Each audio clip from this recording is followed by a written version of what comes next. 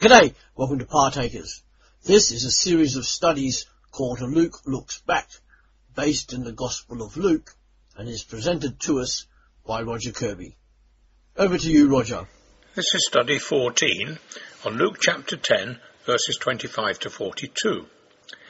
Most of it is the parable of the Good Samaritan, but I think we should give it a title of Loving God and Neighbour. The parable of the Good Samaritan is usually considered by itself. It should not be. It is part of a pair with the story of Mary and Martha. The two go together because in the original Greek, the stories are about a certain lawyer in verse 25 and a certain woman in verse 38. The two sayings of Jesus that conclude the stories are, "Go and do likewise," and "Mary has chosen what is better."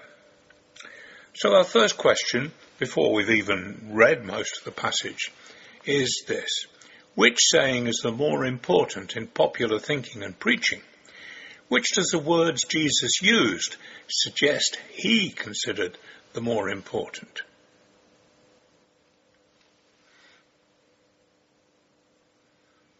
There's a great deal more interest in the story of the Good Samaritan because of its simple brilliance as a story, and the way it can be taken as an example by anybody, Christian or not. Everybody recognizes that they should help other people. Not everybody is prepared to listen to Jesus as Mary did. Yet the words that Jesus used strongly suggest that the latter is the more important. Before we read the verses, let's think about the structure a bit. The famous parable is set within two short dialogues. The first in verses 25 to 28, and the second in verses 29, 36 and 37. Both dialogues have the same, quite natural formats. First, there's a question from the lawyer. Secondly, instead of giving him an answer to his question, Jesus challenges him with a question back. Then there's an answer to Jesus' question from the lawyer, and finally there's an answer to the lawyer's original question from Jesus. The well-known parable is inserted before the question of Jesus in the second dialogue. We're going to read that first dialogue. On one occasion, an expert in the law stood up to test Jesus. "Teacher," he asked, "what must I do to inherit eternal life?" "What is written in the law?" he replied. "How do you read it?" He answered, "Love the Lord your God with all your heart, and with all your soul, and with all your strength, and with all your mind, and love your neighbour as yourself." "You have answered correctly," Jesus replied. "Do this, and you will live." Did you get the pattern? The question the lawyer asked was about inheriting eternal life. Jesus came back asking him what he read in the law. He answered, the lawyer that is, answered about loving the Lord your God and your neighbour. And Jesus then answered the original question by saying that was correct. The second dialogue is in verse 29, followed then by the parable of the Good Samaritan, and then in verses 36 and 37. Here is the dialogue. But he wanted to justify himself, so he asked Jesus, "And who is my neighbour?" And then we go down to verse 36. "Which of these three do you think was a neighbour to the man who fell into the hands of robbers?" The expert in the law replied, "The one who had mercy on him." Jesus told him, "Go and do likewise." And we get the same pattern again. He asks Jesus, "Who is my neighbour?" Jesus challenges him with the parable and then asks his question, which of these three was a neighbour? The reply of the expert in the law, the lawyer, was the one who had mercy on him, and finally Jesus says, "Go and do likewise." What a wonderful teacher Jesus was. Wouldn't it be good if all teachers were as good as he was at getting people to answer their own questions? Question 2. In the first dialogue, the answer of Jesus in verse 28, do this and you will live, does not exactly answer the lawyer's question in verse 25 about inheriting eternal life. What significance can you see in the discrepancy? What does this tell us about the nature of eternal life?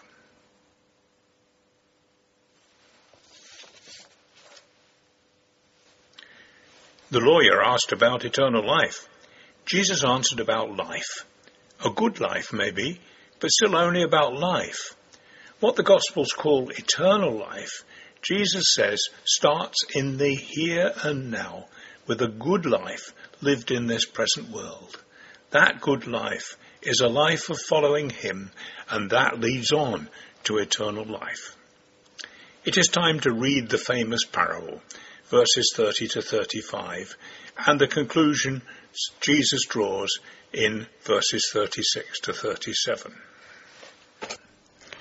In reply, Jesus said, "A man was going down from Jerusalem to Jericho when he fell into the hands of robbers.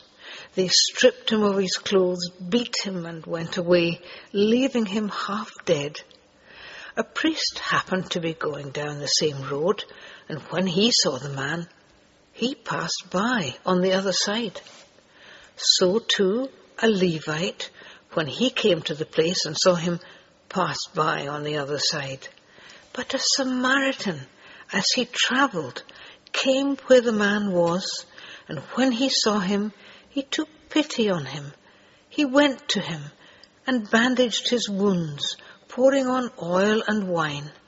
Then he put the man on his own donkey, took him to an inn, and took care of him. The next day he took out 2 silver coins and gave them to the innkeeper. 'Look after him,' he said, 'and when I return, I will reimburse you for any extra expense you may have.'" Which of these 3 do you think was a neighbour to the man who fell into the hands of robbers? The expert in the law replied, "The one who had mercy on him." Jesus told him, "Go and do likewise." First of all, some things that are usually missed. First, the lawyer's question in the first dialogue is deeply flawed. One can do nothing to inherit. Secondly, the parable does not answer the lawyer's question in the second dialogue, but a slightly different one. Which of these 3 became a neighbour? Thirdly, the priest would have been rich, and therefore on horseback, contrasting the Samaritan's much more humble donkey. Fourth, the Samaritan would have risked his life taking a wounded Jew into a Jewish town where the inn would necessarily have been.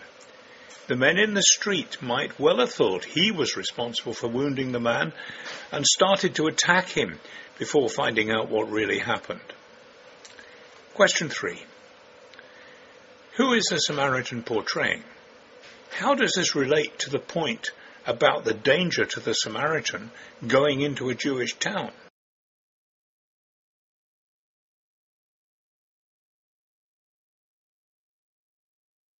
Jesus is the Good Samaritan.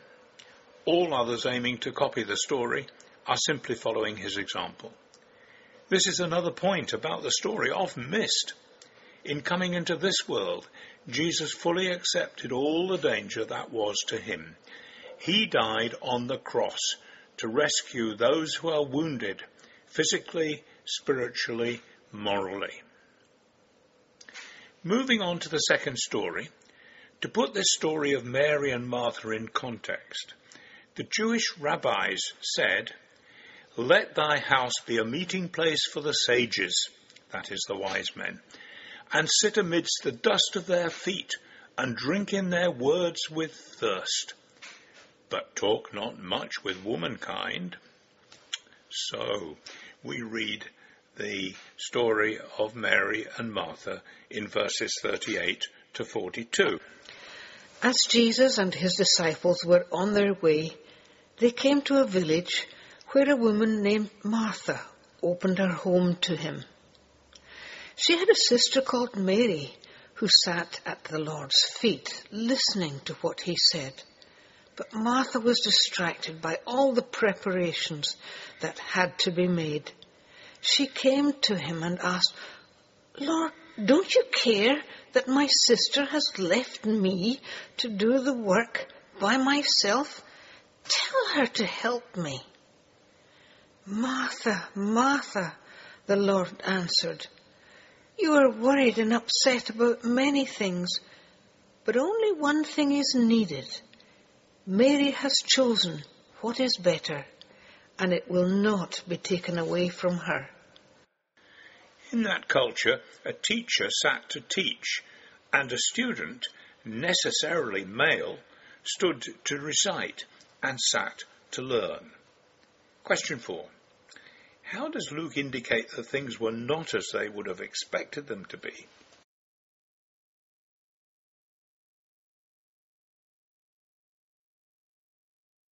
Mary was sitting and listening.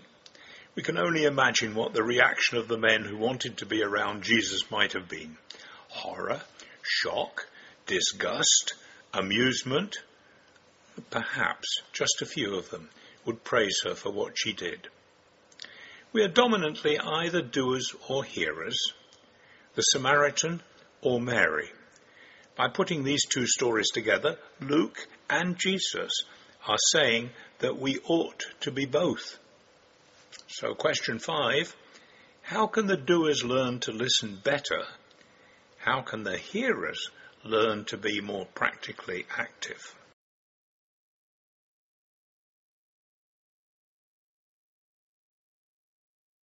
These things are a matter of intent and will. Doers can always say, "I'm too busy." And hearers can say, "I'll do it tomorrow when I've finished listening."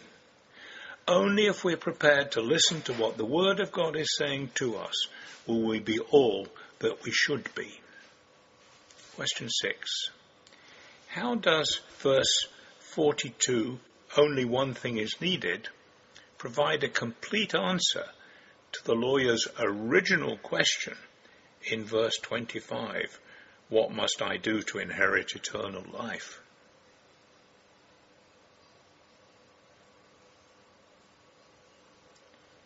If we truly follow Jesus, all the rest will fall into place. We are never told whether the lawyer did set out to follow Jesus. We know that Jesus told him what he needed to do. Some of us need the same advice. Go and do likewise.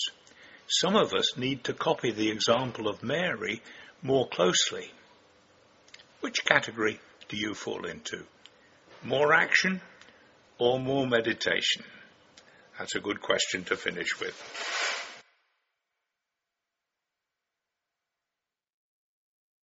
Thanks, Roger. This series is on every Sunday, but as usual on Partakers, www.partakers.co.uk, there is something new available every day to inspire your Christian life.